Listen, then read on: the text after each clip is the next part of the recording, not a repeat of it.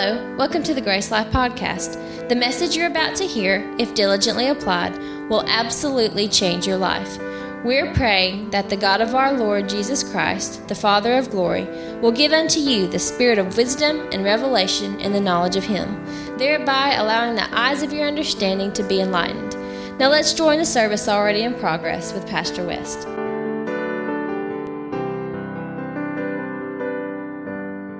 And we have someone this morning that's going to come tell us. Scott and Tabitha, you can come on up. Most of you know they probably already know this, but they went on a mission trip during spring break, was it? And they went to Ireland, and they went with John Smithwick Ministries, and so this was kind of unique because it was a family mission trip, right? And he doesn't do that all the time, does he? The family mission trip. So she had told me that they were going as a family mission trip this time. So I thought that was awesome. So I asked them to come and share, and I think they have some pictures for us. So, amen. Well, I want to tell you about the pictures first, and then Scott can say what he wants to say.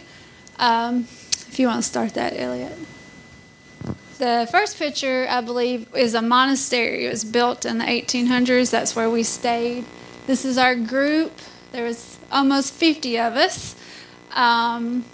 We did not see the outside for the first 2 days because as soon as you get there, after 24 hours of traveling, you are straight into training. So you've had like an hour and 45 minutes of sleep, and then you start training.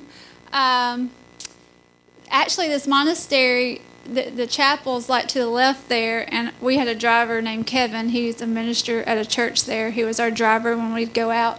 And Wynn Goss, he actually heard him speak at that. We got to talking one day, and he knew who Wynn Goss was, and he had actually listened to him speak at that chapel one time. So 20-something years ago.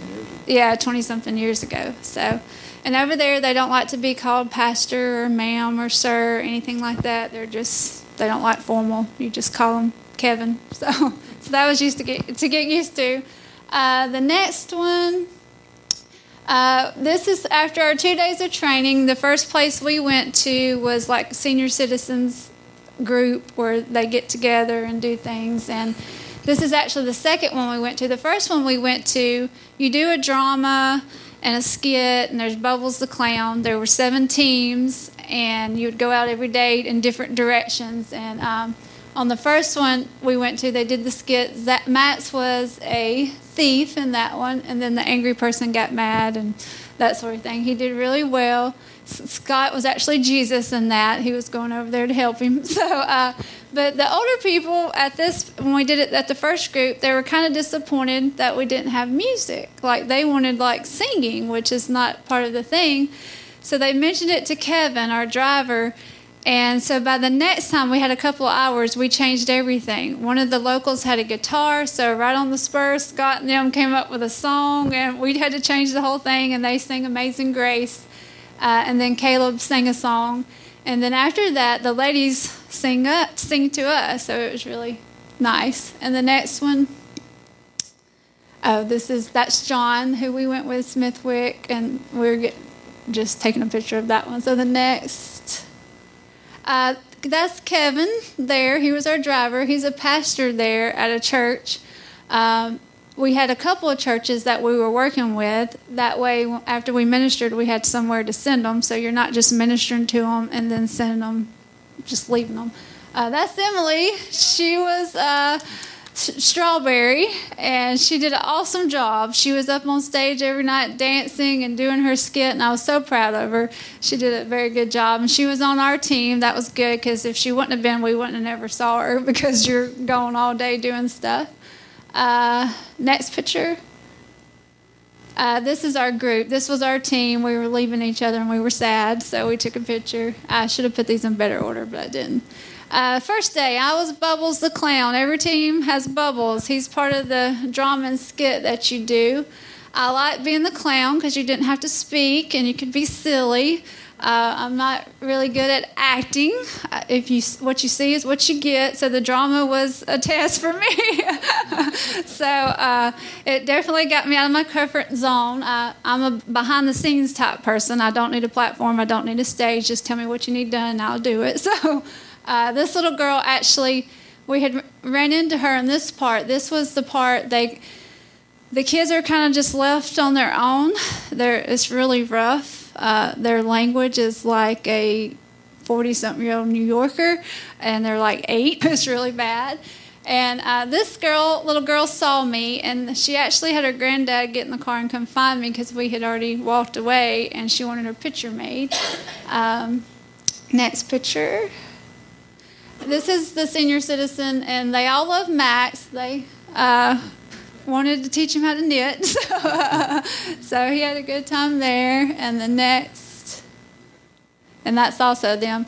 About this, what we take for granted here is Jesus, because they believe they're Christians, but it's not based on Jesus. It's based on maybe if you're good enough, you can make it to heaven. And it's not about a relationship. I don't even think Jesus is hardly mentioned at all. So they believe that you just have to be good and in your own works and your own ability. And then maybe, just maybe, if you were good enough, you would get to go to heaven, which is a sad way to have to live. Next, street ministry. This was hard. It's not like when you go to Peru and you stand on the corner for hours and they just want to hear what you have to say. They're a first world country just like us. They're high paced. They usually won't even acknowledge that you're there. This guy, I think, had just came over from Romania, and they were escaping there. As you can see, his little boy, I guess they left with what they had. He's actually in pajamas. They didn't have anything. Scott ministered to him. He didn't say the salvation prayer, but he was close. He did get the seed planted. Max's Bubbles that day, every day they change out who Bubbles is, so y'all have a different part. They make sure that they put you to work. No matter what your age is, they put you to work. So next one, another couple little girls. Now, their parents rejected Jesus. I forget what. Muslim. They were Muslim, and Scott talked to them for a while, but he wasn't going for it. Next one. This is one night at the crusade. Our very first one, I believe. It was like helling ice. Thankfully, we had a tent. Everything was based around the kids because that kind of broke the wall down. Because with the adults, they were just firm on what they believe. The second night when we were out, because we did 2 of these, and the second night I noticed a lady that I had saw there the night before, and was like sitting like right behind her, and they had a little girl. And the second day when we were out handing out flowers again, she was like, well, we were there last night. And she said, my little girl had so many questions about Jesus after that, because they're not taught Jesus. We take that for granted. Our kids are taught Jesus since they're born, and you don't think about it, but she didn't even know, had never even heard of Jesus. And she was so excited, and she told her mom she wanted to come back the next night, and her eyes was just, you could just watch until she was soaking it all in, and she wanted to know who this Jesus was. So they actually came back the second night as well. And the next one, there's Scott. This was we were back after we passed up flowers. We came back to what they considered the rough part of town with these kids, and we did a tournament with games and everything with them. And they had a competition, and then we ministered, did our skits and everything. Zach was Jesus. He got candy thrown at him because they didn't want to hear about Jesus. Like I said, these kids are unsupervised, running around, and they just tell you what they think. But they got ministered to. I didn't know my son was Jesus, but anyway, no, just playing. At the very last Easter, the main thing Easter, our normal Jesus could not play Jesus. He ended up not feeling too well. And so Zach had about a 5-minute lesson on how to be Jesus. He did awesome. I'm proud of both my boys. They stepped up and they just fit right in. They just did all the stuff, and they were better doing it than I was. So the next one, that's the crowd. I was trying to get an idea of how many people were there. And then the next one, that's Jesus getting nailed to the cross. And then the next one I think is my favorite one. These kids' eyes, when I turned around and this is actually a video, but I was watching the video and they've never heard of Jesus, so their eyes were just attached and they were just all into hearing about this Jesus, and so that was awesome. And the next, so that's it. So anyway, so like I said, it was hard. It was not like going to Peru and you're American and they just want to hear what you have to say. You have to really put yourself out there. We were in the city, so it was fast-paced. 3 things I like about America that is good plumbing, because when we were there, you have 50 people. After you flush the commode, it takes about 15 minutes for you to be able to flush it again. The day before we got ready to leave, their tanks ran out of water, so no one could take a bath and you could not flush the toilets. So with 50 people not being able to flush the toilets, it got really gross really fast. Second thing is, one night I went to sweep after we got done eating, and their brooms are literally this wide and this big. And I asked one of the Americans that has a church there, I was like, what is the deal with these brooms? I mean, it takes forever. He said, this is all we have. I was like, I need to bring a bunch of regular-sized brooms over here. I'd be a business. So, and then also ice. There's no ice. There's no ice in the restaurants. Whether you go to Subway or a fancy restaurant, they don't serve ice. You don't have ice. But it was a good experience. I'm glad we got to do this as a family. It did push us out of our comfort zones. I would like for them to be able to experience, a third world country too, so they can see how blessed they are. But like I said, you don't get the numbers that you get like going to Peru and that sort of thing, but we got like 50%, and so that was good. Even if it was just one, it was worth it. So I have time. I didn't take her that much time. She took all my time. I'm just kidding. I'll keep it short and sweet. I wrote down what I wanted to say, so I'll just read it. It was amazing to me to see the gospel in action on such a large scale, and I would recommend it for anybody if you ever get the chance. But we basically have 46 missionaries from the U.S., Canada, and Australia, multiple states, all over our country. We all met in Philadelphia, flew across the Atlantic Ocean to Dublin, where we were bused to Limerick just to get to the place that we were going to minister. And that was a feat in itself. And I know it takes a lot. It's unbelievable what Global Ventures actually does, or any people who are called by God to go into the world like that. It takes a lot. And so that wasn't in there, but let's see. And then I said there were 5 to 6 local churches and or pastors that we were working with, 6 to 8 drivers who volunteered their time all week long to drive us around the city, where we met hundreds. We had probably hundreds of local Irish volunteers who were awesome. They did everything from what we did to some of them joined us in our groups that went out and ministered in the streets, to stuffing 10,000 Easter eggs in about 2.5 hours one night after ministering, after dinner, after the meeting. You go into the chapel and you stuff Easter eggs, and there were 10,000 of them. And we were thankful to see about 60 volunteers in there when we walked in, because we thought we were going to have to do it all. And me and Zach did the math, and we were like, ooh, this is going to take a while. So, but anyway, so then we walked in and we saw all these volunteers, which was one of my favorite times, just on the side note, is Zach and I, we all split up. They encouraged us to meet different people, because it's a lot of work. It's not a vacation, it's work. And so we sat with these 4 ladies that were probably in their 60s who were Christian volunteers from Limerick. And boy, we sat there with them for 2.5 hours. I have never talked so much in my entire life. I'm not, I talk some here, but boy, they ask us questions. We asked them questions, and it was awesome. And every single one of them on the last day after the big Easter festival came and hugged our necks. It was awesome. God, get a little emotional thinking about it. But anyways, they were very grateful to, for all of the people that were, doing what we were doing as far as the mission. And not to mention, can't forget about the people who prayed, the people who supported, any of the missionaries, because, there's probably hundreds or thousands of them, who knows. So it takes an army, but that's what, God has. So, amen.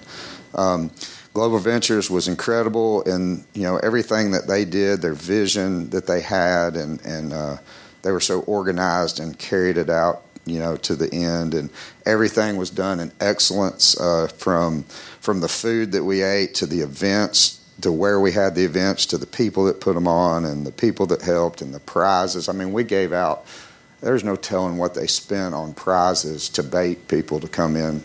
I mean, we weren't giving away, plastic toys. They were giving away iPhones and iPads and 65-inch TVs, and every single night. I mean, they spent, which is great. It's all great. It's what got them, a lot of what got them, people to the event to hear the gospel and ultimately, hopefully, get saved or healed or both. And so you got to have that, because Jesus was a fisherman, That's all he did. He was a fisher of men, not a fisherman.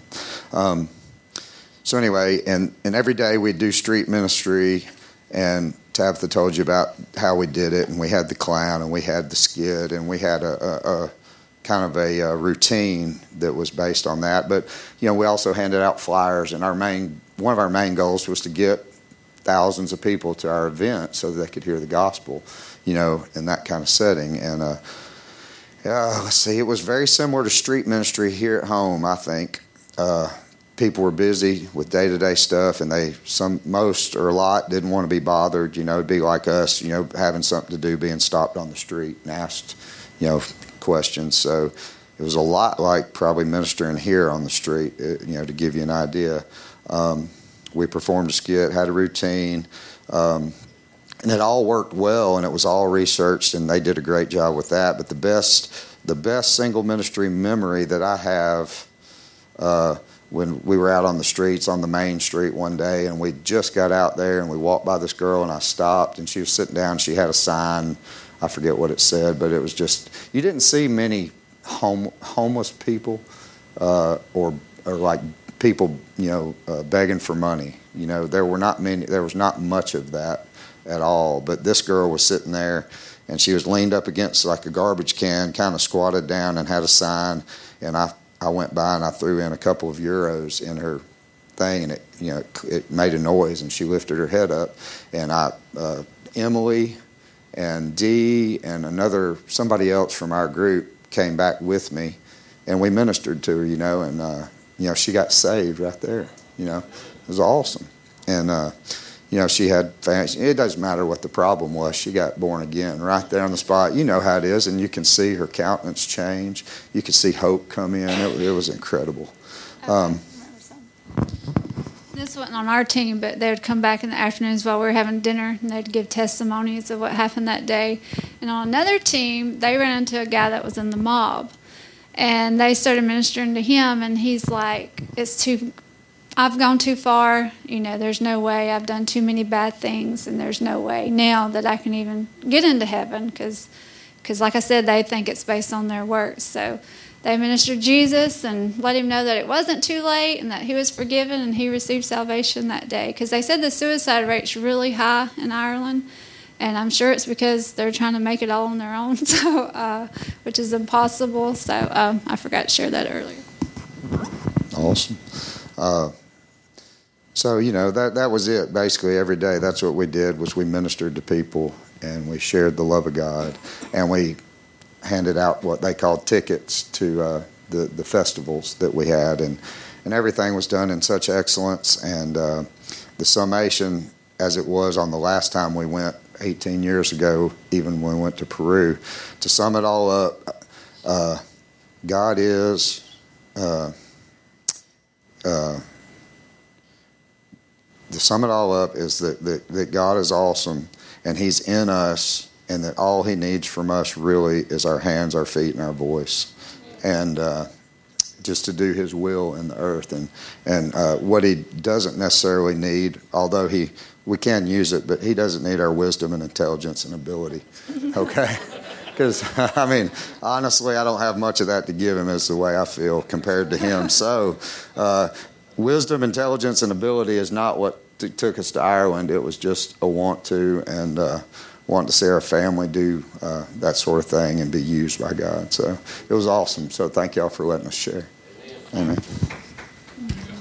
It was a good experience for me. I really enjoyed it for it being my first missions trip, and I like that I got to be Jesus and represent, because to them it's a big deal, and we just probably don't think of it as such a big deal just to actually represent Jesus, like on a stage or anything. But it was also when we went to the where the older people were, and got to witness some like firsthand healings, like miracles right there, and that was cool because I haven't really experienced it that much before. So that was a cool experience, but yeah, thank you. Oh yeah, they were already recruiting Zach, but we hadn't decided on that yet.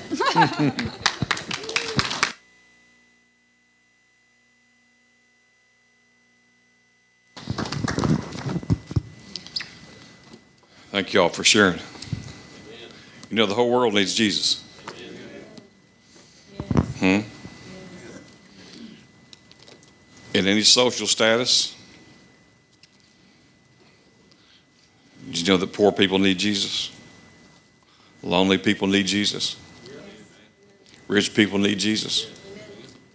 Smart people need Jesus. Not as smart people need Jesus. There's an old song that said people need the Lord. Praise God. And thank God for people who come out of their comfort zone to bring Jesus to them. Amen. Mark chapter 5, if you will. Got some things I want to share with you today. We're living in the last days. How many of y'all believe that?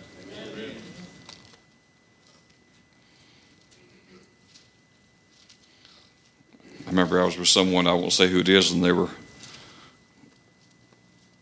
what you might consider elderly. And so this person was asking this person, they said, do you believe that we're living in the last days? And this elderly person said, I am.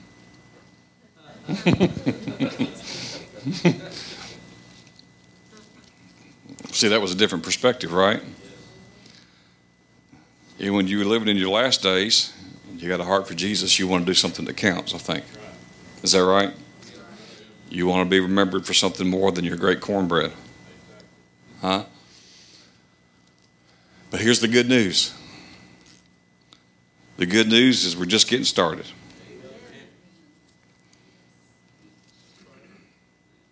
I had an interesting week this week, just of time of reflection, and I was going through some stuff that I didn't know that was in my office area. I was looking for something. You ever done this? You was looking for something, but you found something else when you was looking for something. And that took me through a 2-day detour of ministry notes from 1995 forward. And then you could kind of see yourself by looking back at yourself, by looking at notes. And then and my wife is always taking great notes. We went to Bible school. I didn't take notes that much because she was taking notes. And I said, if she's going to take notes, why would I take notes? And her notes are better. She could kind of do the shorthand. I didn't know how to just kind of, get the big part of it. I was trying to write every word because I figured it'd come up on a test. So she made notes, and if I was impressed by something, then I just wrote that down. But I remembered what I heard.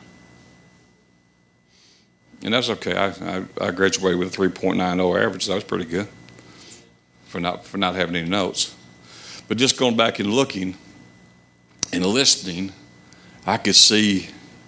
Sometimes you can't see when you're in the middle of it, is when you step back from something and then you get a 5, 10, 15, 20, 30-year glance at something, then you can sometimes see the bigger picture than you can when you're just looking at a picture.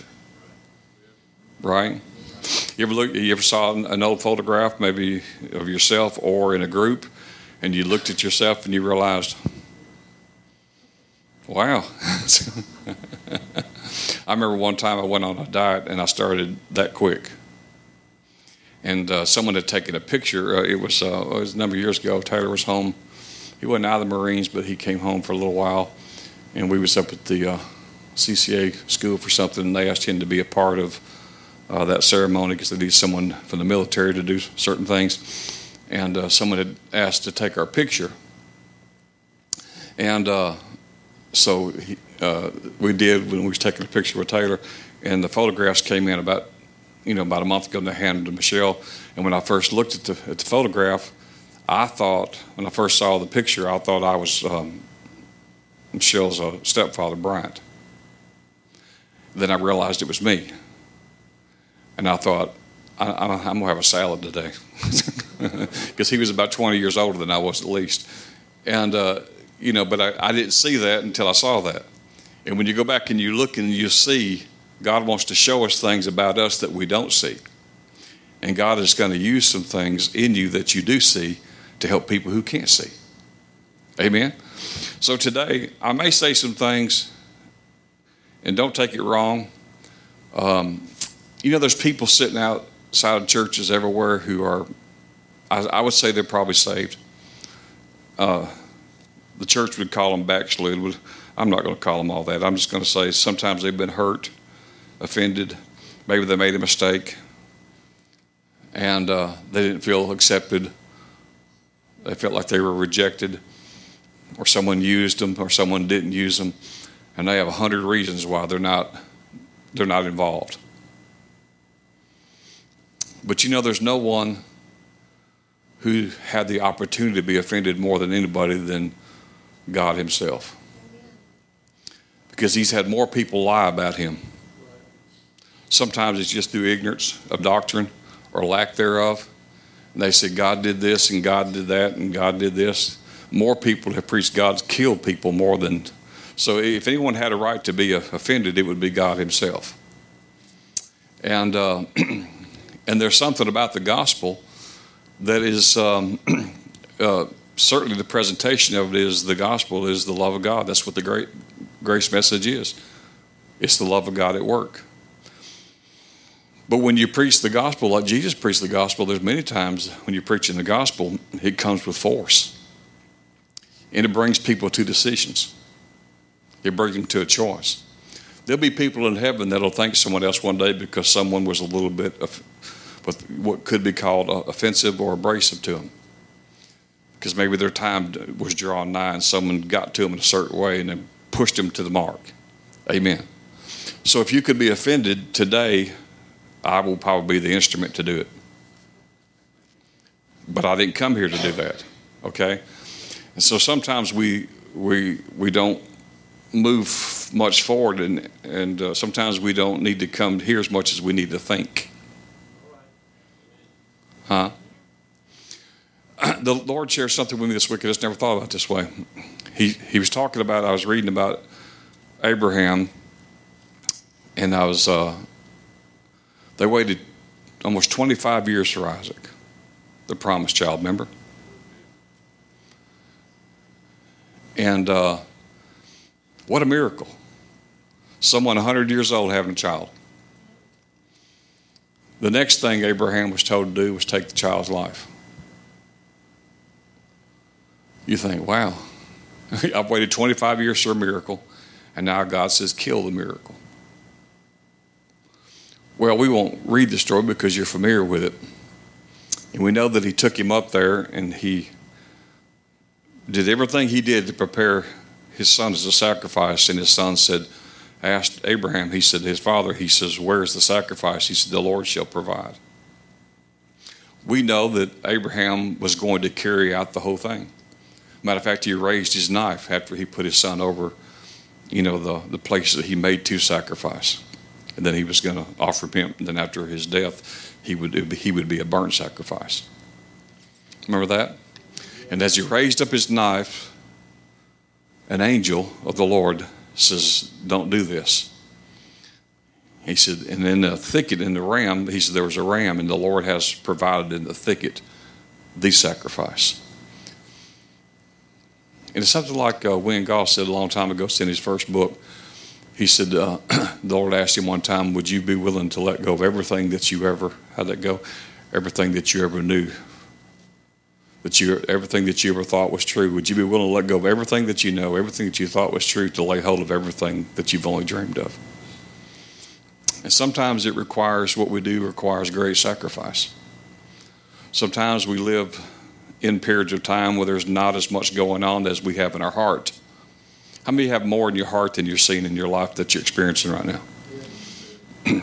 Is that? I mean, there's more that you want to see, and that's really in your heart, and really you didn't place it in your heart, God did. So if you're not cautious, you can let that just build into frustration and then disappointment and discouragement. But really, you're being prepared for such a time as this. And I was asked a question this week I never thought about it this way. He said, do you know why Abraham went alone? And I said, alone where? He said, to sacrifice. He said, you know why Sarah didn't go? And then he answered the question. He said, because he didn't tell her. I hear people sometimes say, I was in a meeting, the Lord told me to go do so-and-so, and you said, well, tell my wife. So in other words, Lord, cover my rear. So when I get home and I tell her what we did or what I gave away, she won't be upset with me. And there are things that we should have agreement about, especially if we're married about. But if you think about this, the Lord had given Abraham instruction to sacrifice and to kill his only son. Abraham just didn't share that with Sarah. Now, what if it had gone the other way, and he come home at the end of the day to tell her, she said, where's Isaac? He said, I meant to tell you.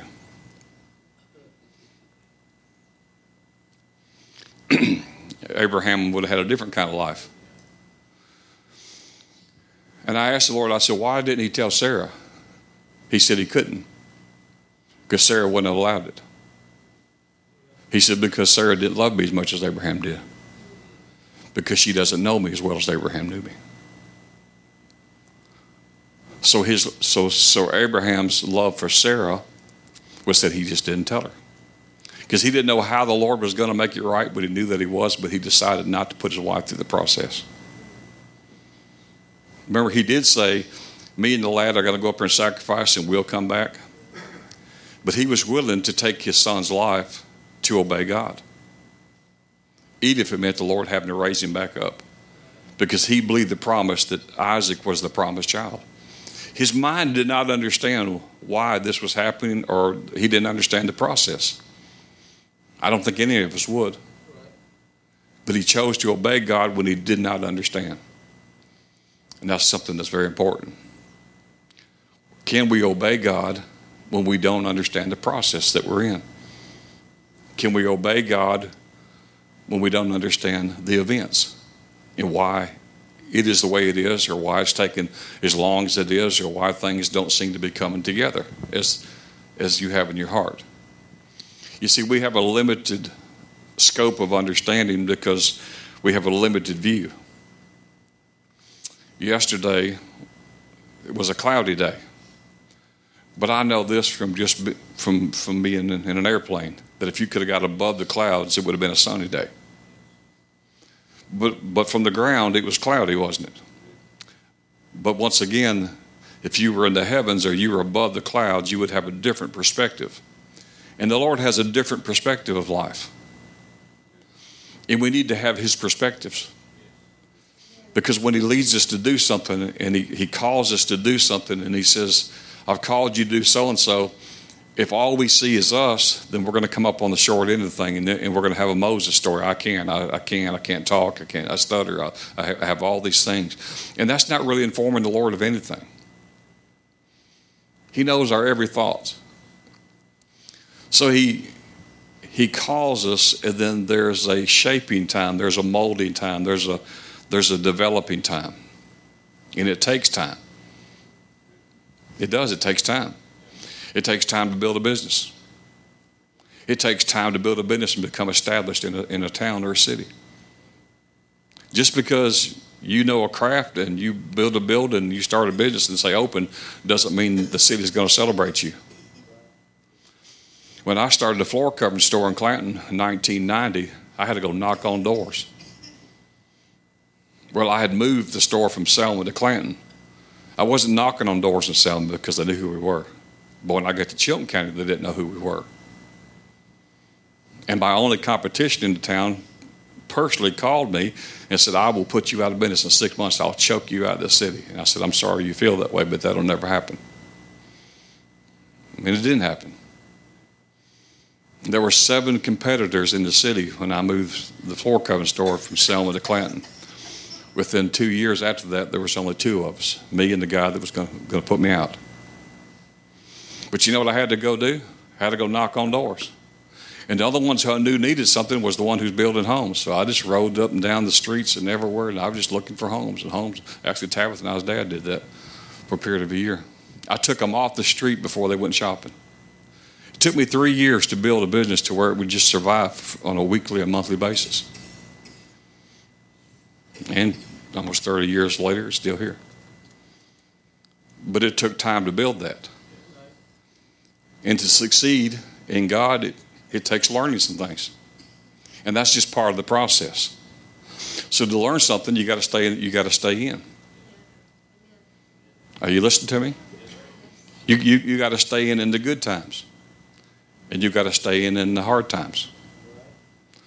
Sometimes some of you who work outside, you work in the rain. It's not that you prefer to work in the rain, but it's raining and you need to work, right? Or you got to go find work somewhere if you can on the inside. So the thing is, we just decided just to be in. A.M. And so for some of you this morning, I don't know, this may sound kind of disjointed, but for some of you, you've been in it for a while, and you're kind of on the sidelines. Maybe I'm in that too. I put it, sorry, ladies, for doing this. I'm going to have to use the sports analogy again. If I was a female, I'd probably use cooking or something, but or parenting. But it's kind of like we weren't the 5-star recruit or the 4-star or the 3-star. Or we were, but we got injured. And we've been sitting on the sideline. And we've sat here long enough to where we've nursed our wounds, and now we're not even thinking about going back in. So you're kind of hiding on the sidelines, but the Lord knows exactly where you're sitting. And you're on the last row in the church, and God's calling you up to the front. But you don't want to come to the front because you know what happened when you was on the front last time and you got the wind knocked out of you. In school, when I was in the 7th grade, our teacher, which he was, well, I won't get into all that, Calvin Wilkins. Did anyone ever know who Calvin Wilkins was? He was my bus driver too, but he taught PE, and he was he couldn't teach the way he used. You couldn't have him in school today, and he'd be in major trouble. Because this, I went to school like a lot of you did when the teacher disciplined, and they could always get my mother's permission. But I never got much trouble in school because I knew they reported that at home, and that's the one I was worried about. Is what would happen when I got home. I could live through the school thing. But Mr. Wilkins, he in his there in PE, and he had an office there, and he kept in his drawers. You get in trouble, he said, "Come on, baby," and he'd open his drawer, and there would be 5 or 6 choices of how he would discipline you. And he said, "This paddle right here," he said, "this is a 22. This one's a 410. This one's a 10 gauge. This one's a 12 gauge." He said, "This one's a 30-06. This one's a 30-30. And so you was crazy if you picked the 410, because you said you thought it had less power to it. So it was a deception to go that way. So I would just pick the 30-30. They were all the same. And if you forgot your gym clothes, you just didn't set out. If you forgot your gym clothes, then he made you go outside and he put you on, it's the old Adair school, he put you on the track where, that the football players use, and you ran for an entire hour. And if you stopped, then you picked your choice of 4 10s, 20s, that's this and this. And he was a hard man. But he developed some young men who today are champions in the way they do and the way they think, because someone was hard enough on them, because he could see the potential in them. But potential is not developed in easy conditions. The genius of the tea bag, when you make tea, the genius of that is never known until it's put in hot water. And some of us, from time to time, we get in hot water and we don't like it. We want out because it hurts. But that's where your genius comes out. See, you don't grow much in good times. You grow in the hard times. If you went by numbers and figures, my ministry was bigger in the very beginning when I knew almost nothing. That doesn't make sense. Does it? When I knew the least, if you're going by figures, I had more than today. As you get older, you'll choose what's important to you. When you get over 50 or 60 years old, some of the pleasantries sometimes come off. In other words, you might serve something without the garnishings. It'll take you less words to say what you have on your mind. Some people will misunderstand it and think you just turned plain mean.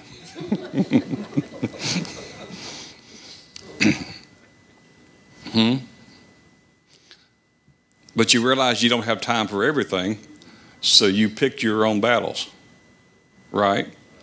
And you love all people, but you just learn to stay away from some of them. You just stay away from. You choose where you're going to use your energy and your resources. The best time to catch a pastor is not after he preached and tell him your life story. That's the wrong time. He's tired. He wants to sit down or go home. I know it's the only time you saw him that week, but I mean, there's got to be a better time to do that and a better way to do that. Now, Keith Moore, he can go out the back door and they don't ever talk to him. That wouldn't work in Jemison. Amen. So some of you have been sitting on the sidelines for a while, but God's calling your number. He's re-enlisting you. But it won't be like it used to be. Some of you are a little gun shy because of what was. And it doesn't mean everything's going to be perfect this time. But it's going to be right.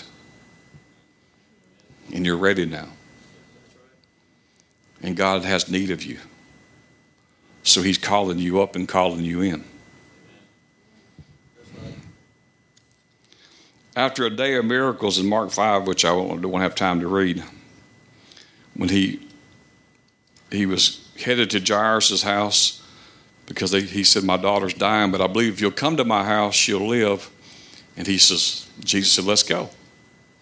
On the way to Jairus' house, they ran into this woman we call the woman with the issue of blood, and she's really the biggest part of the chapter.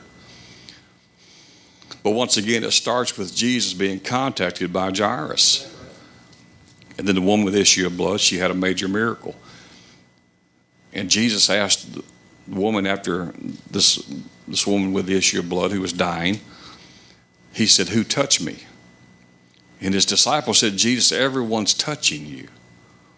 Why would you ask who's touching you? Because everyone is. And Jesus was talking about, now this is just not any kind of touch. And the woman who touched him, fearing, because she was not by law supposed to be around people. She had a blood disease. Matter of fact, she could be stoned to death for even be out in public. She was a woman who had great wealth and influence, but she spent all that she had trying to be healed, trying to be better. The Bible says, and she spent all she had, and she was not better, but she was actually worse. But she'd heard some reports of Jesus and what he had done to help hurting people and sick people. And she thought, if I could just get to him, if I don't even have to I don't even have to talk to him. If I could just touch the hem of his garment, I believe I could be healed. So she took all the energy that she had and she broke the law, and she saw him coming. She heard him coming, and there was a throng of people around him. So she said, if I could just touch the hem, I believe I'll be healed. And that's what she did. She made her way through the crowd, and she barely touched the hem of his garment. And the Bible says, and virtue went out of him. He, Jesus, the Messiah, had to ask, who touched me? He accredited her healing to her faith and not his. Sometimes you think God will never help me because of what I have done or I haven't done. But you have to remember in this story that Jesus didn't size her up to see if she was worthy of a miracle. Church might. Religion always does. And you're never worthy. I've offended a whole lot more people in 20-something years than you have, because I've had one of these. I've been talked about more than all of you put together because I've had one of these. I've been understood or more misunderstood than most of you because I've had one of. If I wanted to have more friends, I'd get out of, and I could be normal. But I wake up every day with something from heaven inside my gut that won't leave me alone. But even when I'm on vacation, it won't shut off. It just keeps on keeping on. Hallelujah. Oh boy, here we go. Hallelujah. Pastor Buzzy, some of you knew him, some of you had to meet him in heaven. He was a man who marked my life. We don't have many markers, but thank God for the ones he puts in our life. He kept this in his Bible all the time. This is just what he reminded himself of. It says, my prayer, Lord, I ask you that the Holy Spirit would keep me with the consciousness that Christ lives in me. His message was in Christ. He had thousands of testimonies. Buzzy went into a place one time where they did surgery on a man, and they said they opened him up. He's full of cancer. They said, there's nothing we can do. We don't even have time to sew him up. He'll be dead in just a few minutes. So they just put him on the other side of the curtain, and he still split. His wife was crying. She said, they're letting him die. He's full of cancer. Buzzy went in there and put his hands on his chest, and it burnt. His handprint burned in his skin. And for 20 years later, his handprint was still on that man's chest. And all cancer disappeared. He has thousands of testimonies like that because he found out who he was in Christ, and he let the Christ in him be lived out every day. Buzzy was an alcoholic. He said, my problem was I enjoyed partaking of strong drink. He said, I've done so much that's wrong. He said, I'd have to ride a mule backwards just to see where all I'd been. He said, so for some of you who drank, he said, I spilled more liquor on my tie than most of y'all ever got down your mouth. But he met Jesus. And he was changed forever. And so he said these things. He says, Lord, reveal to me my thinking, that I'm totally one with you. Lord, I desire that you reveal that Jesus Christ is raised from the dead by manifesting his resurrection life through me. Lord, grant me boldness to proclaim the highest and best revelation you give me. Lord, grant me knowledge how to impart life, which is Zoe, to others that are in need. Now, by my God, give faith, I lay hold on these requests that I may live and impart my inheritance of faith. Oh, here's the one he used to say a lot. Lord, I yield my will to you that you would press me into the attitude of daring to speak and act only on your word. Buzzy could just unnerve you. He'd preach in Christ and he'd have a healing line, and he said, if Jesus Christ can get you healed tonight, you be healed. I thought, what do you do with that? If Jesus Christ can get you healed, you'll be healed tonight. Press me into the daring. So God is calling you out. At the end of this chapter, Jesus gets to Jairus' house. Before he gets there, his daughter's dead because of the woman with the issue of blood. Too much time went by. They came from his house and told Jairus, don't trouble him, the master, any longer because your daughter died a few minutes ago. Jesus heard that, and before Jairus could say anything, he said, just only believe. Believe what? Well, I guess believe what you said. Well, what did he say? If you come to my house, my daughter will live. Yes. Jesus said, I'm still coming to your house. So you think you've run out of time sometimes. Too much time's gone by. It's like Tabitha was talking about that one guy said, with the mob, I've done too much, too wrong, too long. It's too late to turn back now.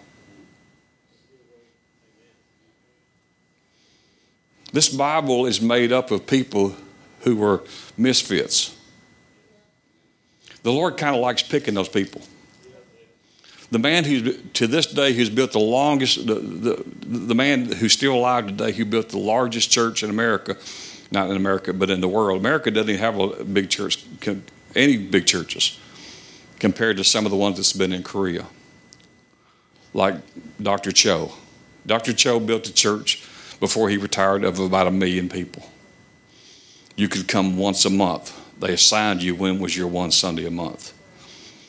He had to put it up in cell groups, and he put his church into much smaller congregations and had hundreds of pastors. He said, I'm going to break this down to a small church of 10,000 per church. He called that a cell group. And he said in America, God doesn't use many smart people because he's had no success with them. Because they're too smart. That's what Scott was saying. He's not chosen you because of your IQ. There's something about people who's made mistakes in life over and over and over again, is that when they come to find out the love of God, they have usually a compassion for people who are hurting just the way that they hurt. Joyce Meyer's ministry is to who?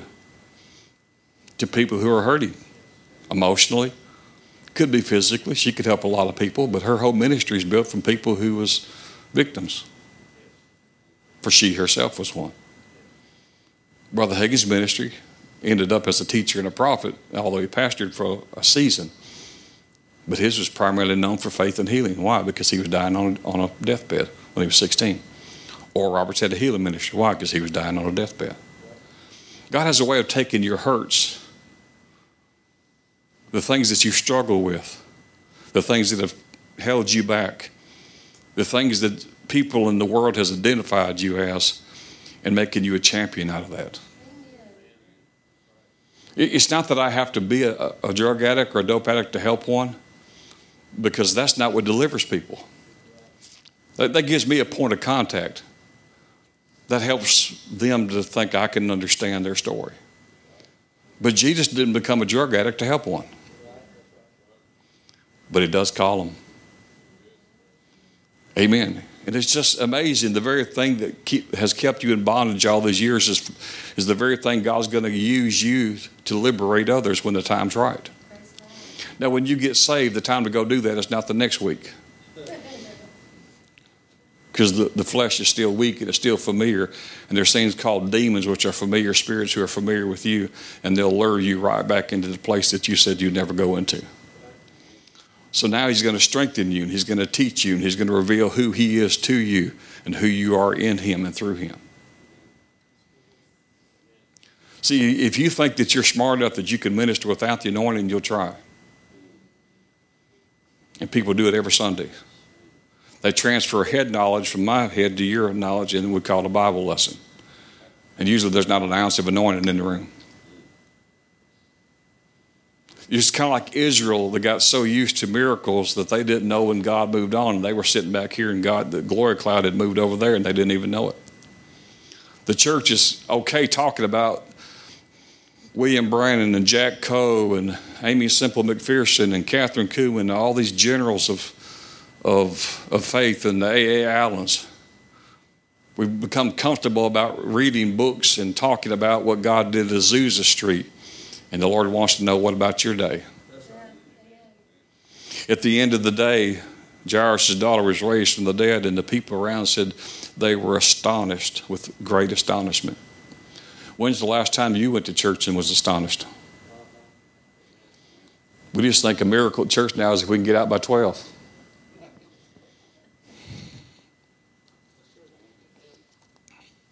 Wow, the preacher finished by 12. It's a miracle. Expectation is the breeding ground for manifestation of miracles. Expectation is the breeding ground for miracles. When expectation is present, so is joy. Because you're expecting. Right? Your countenance changes. Joy is the proof of your expectation.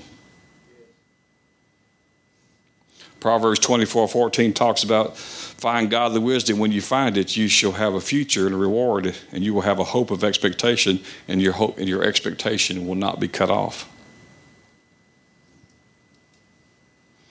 Expectation is a strong belief that something is going to happen. Get ready for changes and shifts. See, some of you are thinking you're getting ready for retirement. That's okay, but the Lord's not retiring you. Your retirement will be when you go, and it's your last one. Until then, you're still in.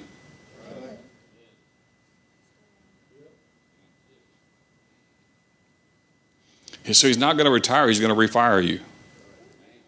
Well, I'm sleepy. Well, you can sleep when you're dead.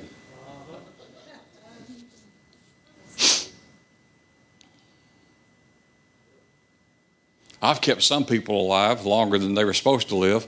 I say but I'm just saying I was the instrument that was used. And sometimes I do it by just telling them how much they were needed, which was all true. Most of them, to be honest with you, I kept them alive because I made them mad. Now, I never did that in my former days. I thought that was just cruel. Someone on their deathbed, and I come there and I insult them. And they said, Pastor, I'm leaving. I said, no, you're not leaving. You're not leaving just because you're lazy. And they're like, huh? And they said, this man only got a few hours to live. I said, I know it. I said, so you expect me to do my job and yours, and you're just going to go to heaven? They said, I'm dying. I said, no, you're quitting. You're quitting because you ran out of dreams. And when you run out of dreams and vision, you run out of life. Did you hear what I said? When you run out of a reason to get up, and whatever Cracker Barrel has on Thursday no longer is your big thing, then life itself will come to sink your boat. And look here, life puts enough water in your boat without you drowning yourself, put some more in it. Huh? And in 25 years of ministry, I've learned this, that people are not up on what they're down on.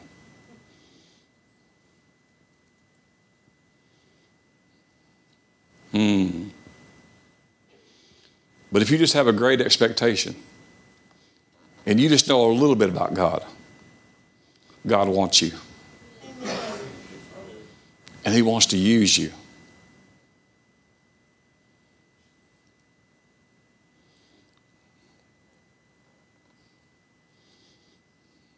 I have a day today kind of like I did when I was 33 years old.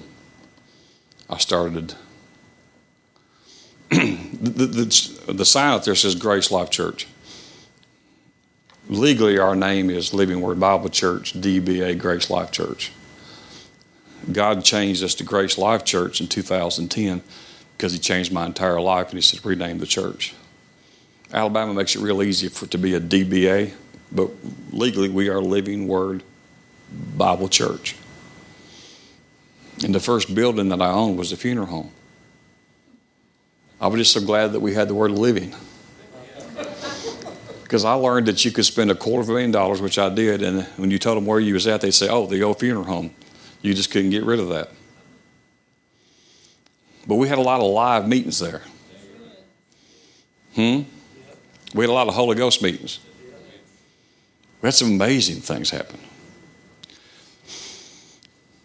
The reason why it was greater is because when you know the less, you're more dependent. See, it's a great trap to fall into to learn a lot. Because you'll become an intellectual. And you can tell them everything that you know. And then you start operating out of all your intelligence. And miss God 100 miles. I'm just as amazed today when God heals a headache as I am when he raises the dead. Because see, I know I have no ability to do that. And I'm mostly amazed that he uses me. Because see, I know more about me than you know about me. I know things about me I'm not willing to tell you. I know things about me I'm not willing to tell her. So don't ask me after lunch because the answer is still no. She might even ask me to leave. I don't know. So I don't want to be homeless today. So there's some things I'm just kick the lock, throw the key away. Isn't it amazing that God knows everything about you and loves you and doesn't want to live without you? He knows everything about you. Everything. I always say if you have one good friend in this life, one true friend, you're a wealthy person.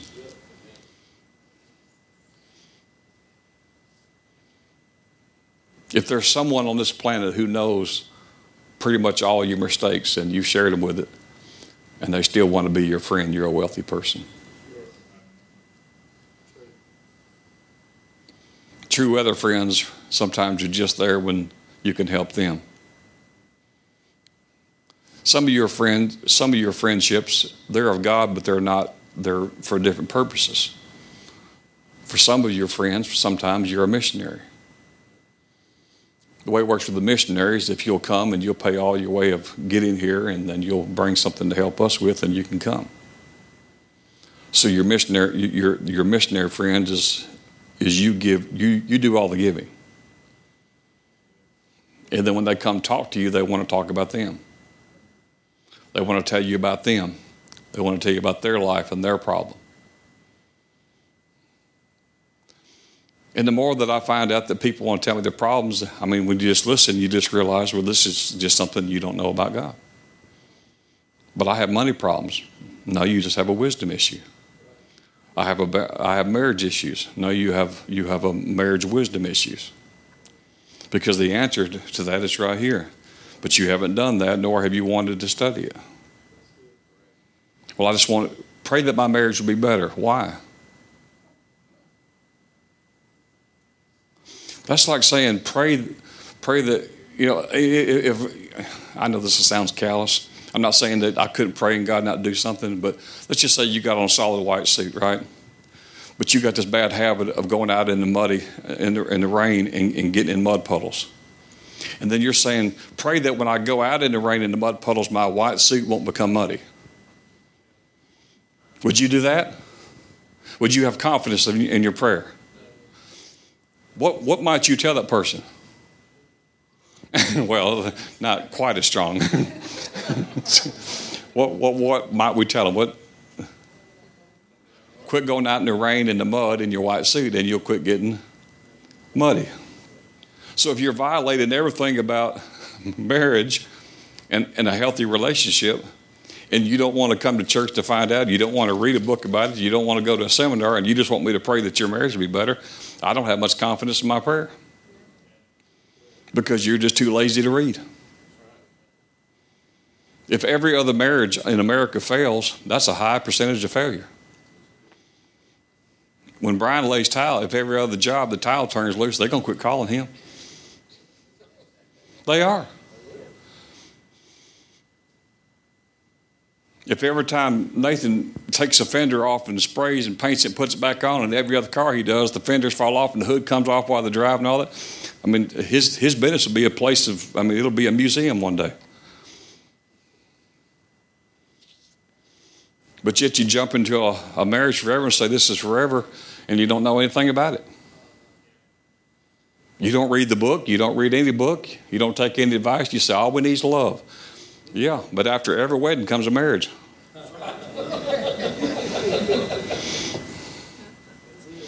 And I'm still learning things. She tells me that if I leave, she'll never get married again because she didn't have the energy to train somebody else.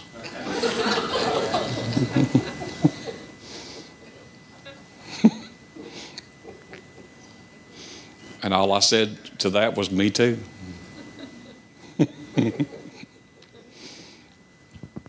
I may learn to take up fishing. Who knows? Expectation. Webster said, the act of expecting, of looking forward to a future event with at least some reason to believe the event will happen. Could you look forward to it with some expectancy that it will happen? The prospect of a good to come, the confidence of a future event, a reason to look forward. Because the greater one's in you. You know, there's power in this room right now. There's the electrician made sure that it would be. This building was built to be a furniture store. So for those of you who never noticed, every 8 to 10 feet is a outlet plug. Why is that? Because they wanted a living room set and they wanted to plug a lamp there and they wanted to put one in here and they wanted to put it over here because they wanted to display what a living room might look like or a dining room, right? So we were blessed to have a lot of outlets. Either one of these outlets is a station to kill you if you misuse it. Would anyone like to come up here and prove that there's power in the building, and I'll give you a paper clip and you can stick it in any one of these receptacles and you will get an experience? Would anyone like to demonstrate that? So power is in the building, but it's harnessed. It's a blessing to us, but if we misuse it, it's a curse to us. What could bless you is meant to bless you, could kill you. True? With water, you can drink and stay alive. You can wash clothes, wash your car, whatever. But you can also drown and lose your life. A car with a V8 loaded with options. A car of 4,000 pounds. But it's activated with a key that weighs less than an ounce. When Jesus told his disciples to get in the boat and go to the other side, remember what happened? The Bible said a storm came up. Now, it wasn't just any kind of storm. The Amplified said it was one of hurricane proportions. And Jesus was asleep. He'd been teaching all day long. He'd been ministering all day long, and he was tired and wanted to lay down. And so the storm was going on, and he's asleep, and his disciples woke him up and said, here's how they addressed him. They said, Master, you don't even care if we perish, do you? And Jesus got up and he rebuked the storm. He said, peace be still. And when he got the rebuke in the storm, he rebuked them.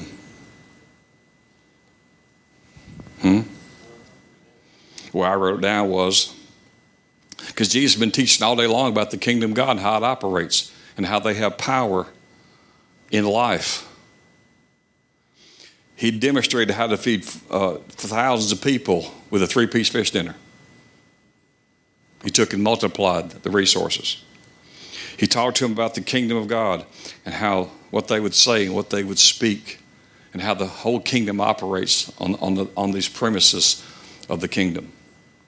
Then they had a place to apply it, and the first thing they thought about was dying, and they woke him up and they accused him of not caring. Then Jesus who's the creator of the world, he didn't get up and say, I'm sorry. I shouldn't have taken you out here in a storm. Jesus wasn't a misinformed meteorologist. Because it was his words that created the lake. It was his words that carry creative power. His plan carries his purpose. He doesn't waste words. You're not a mistake. You say, I made some. Doesn't make you a mistake. You just fell in the mud and got muddy.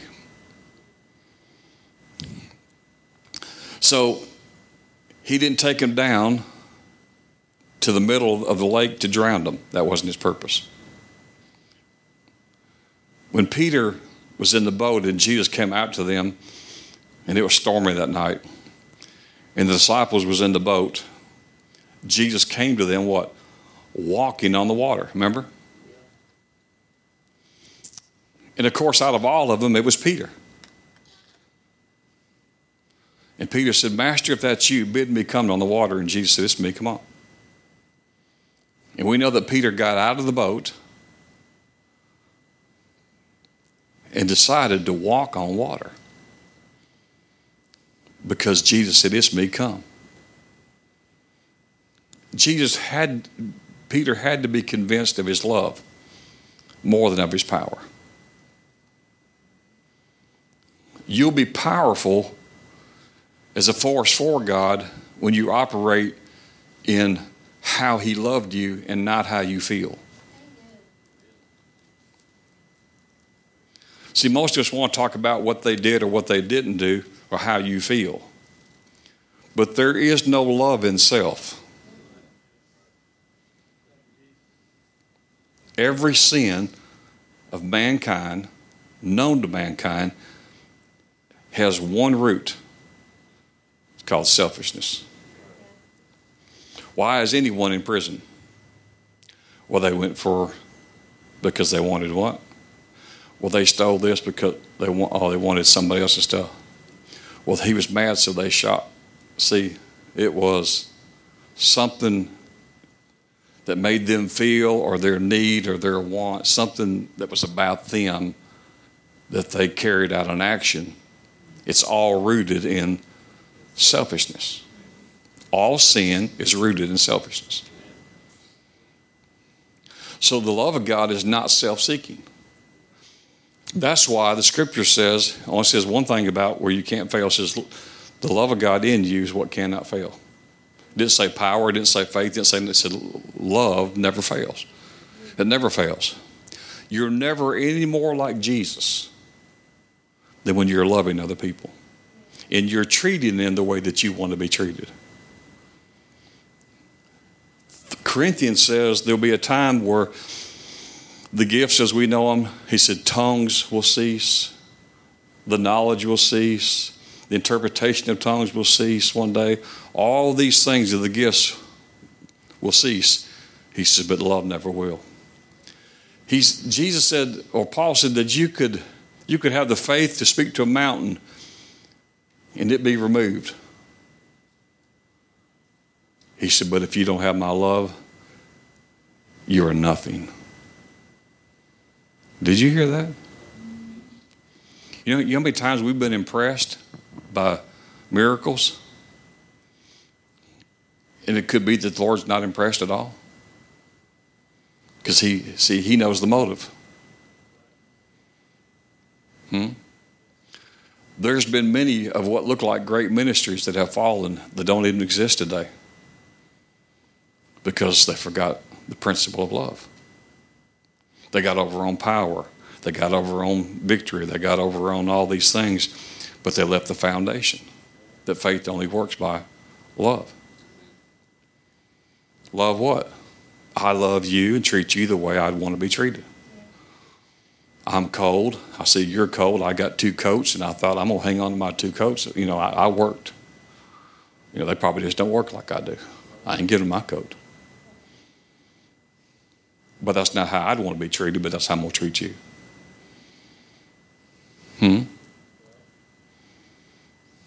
Everyone in the world needs encouragement sometimes.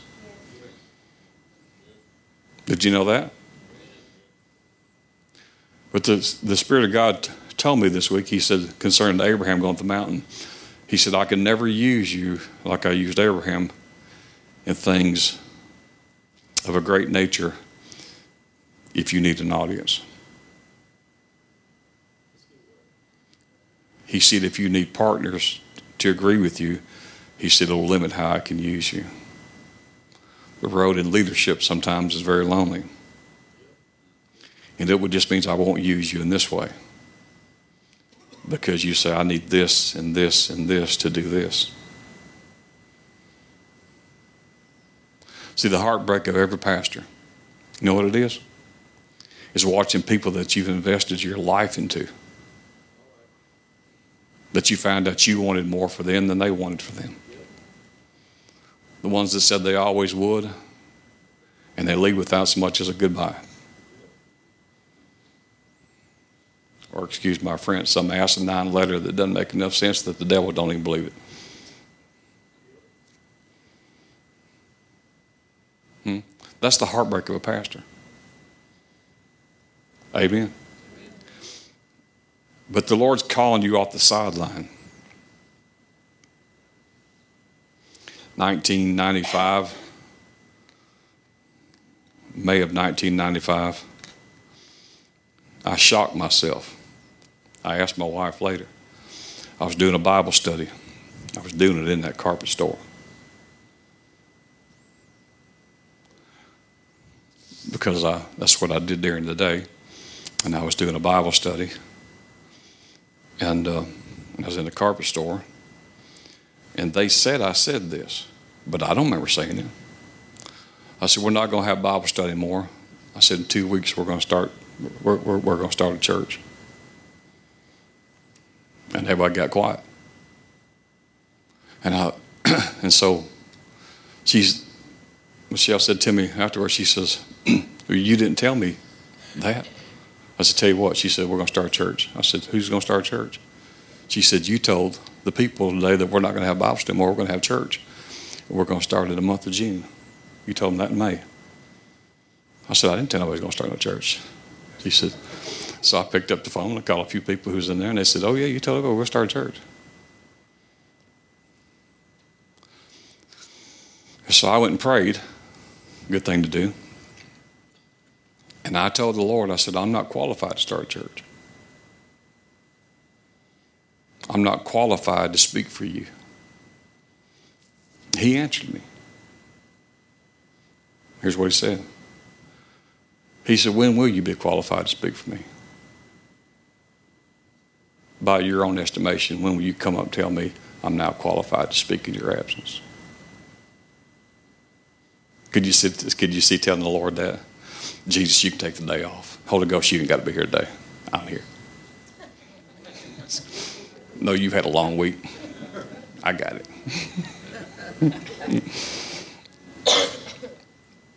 So when you have a lot of dependency, you see, I probably prayed more back then.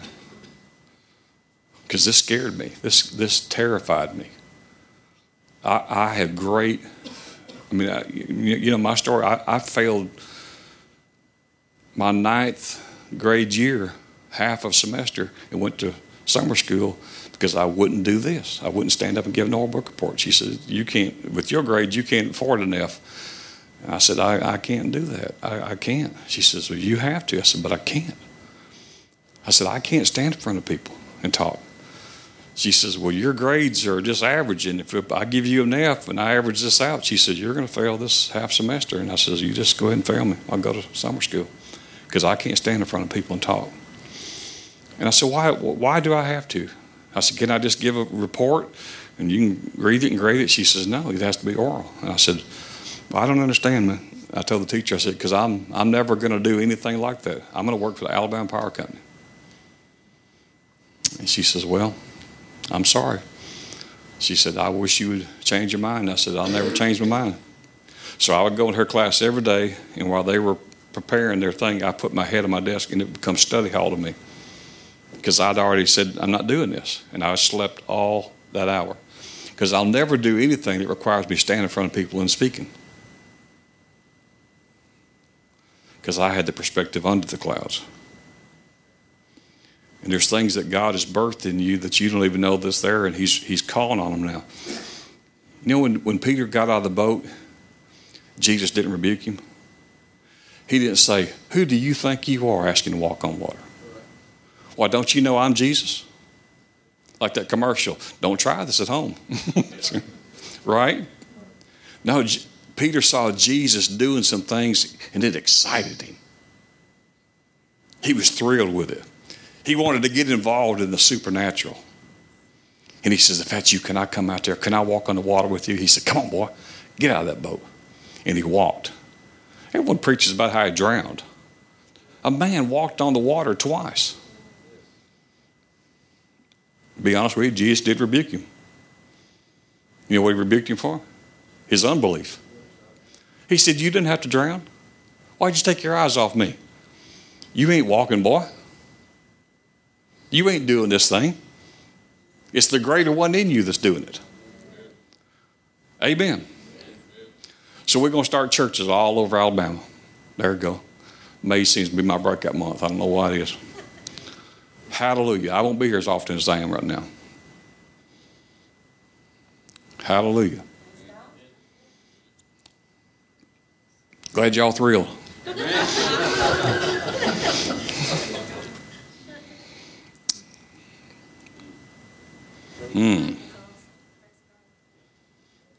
The Lord's going to cover the state of Alabama like the waters of glory cover the earth. And it's going to be different. You say, how? I don't know. See, this is what walk by faith is. Well, when are you going to start? I don't know. Well, how will you start? Don't know. Well, what are you going to work with? Don't know that. Well, where are you going to get the resources? Don't have a clue. Who's going to help? I have no idea. What do you know? Not much. Just what I told you. Hallelujah. I have an apostolic anointing that's just now coming into. It's been there, but it's just now coming into. Hallelujah. If you go back to the apostolic, a lot of times you don't even know it because it's sometimes you don't recognize it. One, because I'm not looking for it. Remember, I shared with you last week. Sometimes people ask me, "Well, how did you start a church?" I said, "Don't know." "Well, how do you start one?" "Ain't got a clue." "Well, how do you start yours?" "Don't know. I tried to talk the Lord out of it." I started the carpet store, and they said, "Well, put up a sign." I said, "No, I don't want to because I want to know over here because maybe if they won't come, I can get out of this." Don't want to do it. Don't want to pastor a church. But maybe if I can show the Lord it won't work, He'll leave me alone. So how you start a church? Don't know. How to get people to come and give? Don't have a clue. How to get people to stick? Don't know that either. Do all people stick? No way in the world. Why? People are people. Parable of the sower explains everything. You'd be real smart to study Mark chapter 4 the rest of your life, and it'll explain all your problems. The came, the heard, the left, the did, the stayed, the stayed, the came, the did, this. 1 out of 4 gets it, and out of this, and only 1 out of those 4 get 100. The rest of them like, hallelujah. What you do when it's not working? I rejoice in the Lord and I eat Mexican food. I order guacamole because it's a natural stress deflector. And I have cheese. It makes me feel good. They say, you don't need to be drinking all that Diet Coke. None of your business. Shut up. Drink as long as I want to. I'm over 50. So huh? How do you build? You follow Jesus. You endeavor to love people the way He loved them. You believe in people till they can believe in themselves. They'll operate off your faith if you believe in them until they can develop their own. That's worth writing down. Most of you are not writing that down. It took me 30 years to learn that. most people will rise to the level of what you believe in them. Your kids will, if you'll just tell them. You celebrate their victories, and you hold them while they're crying. Jesus wept. I've heard a million reasons why Jesus wept. Maybe none of them are true. But I know what is true. He loved those people. You say, well, he couldn't have wept because he knew what he was going to do. Well, maybe so. I don't know. Maybe you're right. But he cared. He cared enough to weep. And he knew how it was going to turn out. Jesus cares what you care about. The scripture said he's easily moved by the feeling of your infirmities. So the Lord he's going to raise up an army. It may be house churches. I don't know. I don't care. I don't need a building. I find out if I got a cell phone and Facebook or something like it, I can talk to the world.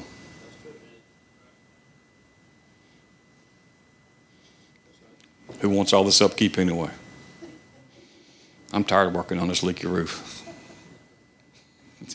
I don't need it. I can make my garage pretty. I know some carpenters. Start slinging some mud and, It's really how the church started, not this. This is what's crippled people, buildings. We come in and think we're having church, and we're not. Well, the whole world's out there dying. Yeah. And we're in our Bless Me Club. Most churches, you can't do it, but it'd be fun just to see their faces if we all drove up and the building was just missing somehow. It's like,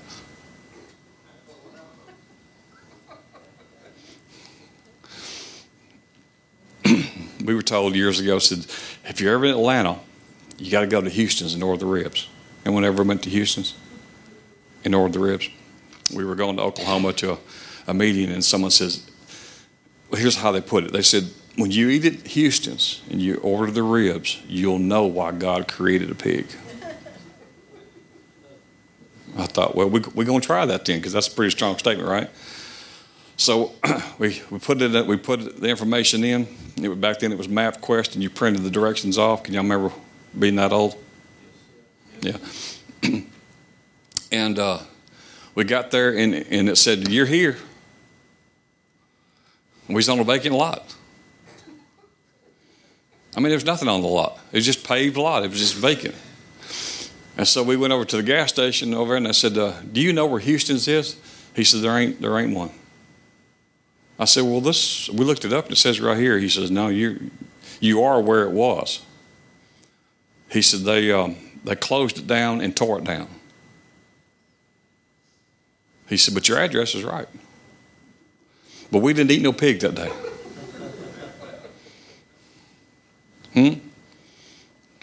What would you do if you came here next week and this building was completely gone and we just sit here on this lot? We'd be looking at each other like, what do we do? Well, I don't know, because we have to have a building to be something. Really? Not really, do you?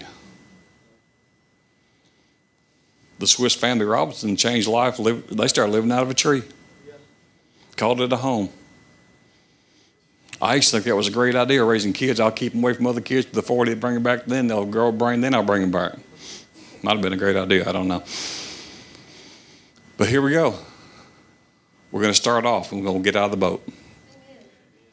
So I'm going to be pulling on different ones of you. So I need you to come here, and I need you to say this, and I need you to come up here, and I need you to go with me over here, and I need you to go in the living room with me over here, and we're going to have a meeting down at Shoney's, and we're going to have one over in this house, and we're going to go in this trailer house. And who wants to go? The Lord's got an idea. And I'm just crazy enough to say, let's do it. You ready? Yes. Well, the ground's shaking, and he's calling you. So whether you're first string, second, third, whether you've been drafted or not, God's calling you into service. All you got to say is, send me, Lord Jesus. Hallelujah. Press me into the daring. Press me into the daring. Wow. Of Christ in me, the hope of glory. Amen. Well, in Jesus' name, I bless you. You're blessed when you come in, but the Bible says you're blessed when you go out. The blessing of the Lord stays on you, keeps you, goes with you, speaks to you. The Word is in you. It's abiding in you. The Word is strengthening you each and every day and each and every moment. You're ready for any match that comes against you this day, this week, whatever it is. You're ready because the greater one in you is ready. You can do all things through Christ, which strengthens you. Amen. Hallelujah. Who here needs healing? Who here needs healing in your body? Everybody's healed. Everybody's 100% whole. No one has a physical problem in their body. That's amazing. I didn't know that. I didn't know all y'all, no one here had a problem in your body at all. Well, then everybody come lay hands on me then. Yeah. Stretch your hand out if you believe in God for some things in your body. You know that you're healed. And see, that's everybody. You're the same people who said you didn't have a problem. Oh, I know, it's 12:25. We should have been gone 25 minutes ago. Someone next to that person, lay your hands on them and speak life into their body and healing. Don't patty cake on them. Say in Jesus' name. Say in Jesus' name. Not my name. Not your name. Not my authority. But in His authority. I speak as the representative of Christ. I am His representative in the earth. All that He is, all that He paid for, He did for you and belongs to you. So in Jesus' name, I command all sickness, all disease, all pain to go. In Jesus' name, I release into your body, into your mind, into your emotions, into your life, His life, the life of God. In Jesus' name, His life is now flowing in you. It is affecting the very healing and the cure that His name paid for. Your healing, my healing, has been purchased and paid for by the blood of Jesus. Therefore, every symptom must go. Everything, every symptom, every pain, I command to go. In Jesus' name. Life is flowing. Healing's flowing. Creative miracles are flowing in your body. God is changing and He's rearranging. He's making new. What once was, will be again. I call you strong. I call you healthy. I call you blessed. I speak peace to your mind and in your home. I declare your finances are healthy. You have more than enough to be a blessing to all the families in the earth. I declare in Jesus' name that all that you put your hand to, that He's called you to do, will prosper in this day. You are the head and not the tail. You are above, you are not beneath. In Jesus' name, I declare you blessed. Jesus' name. Amen. Amen. Amen. Amen. Amen. And roll tide. I'm sorry. Amen. In Jesus' name. Sorry about that. And there's always next week. God is good all the time. God bless you.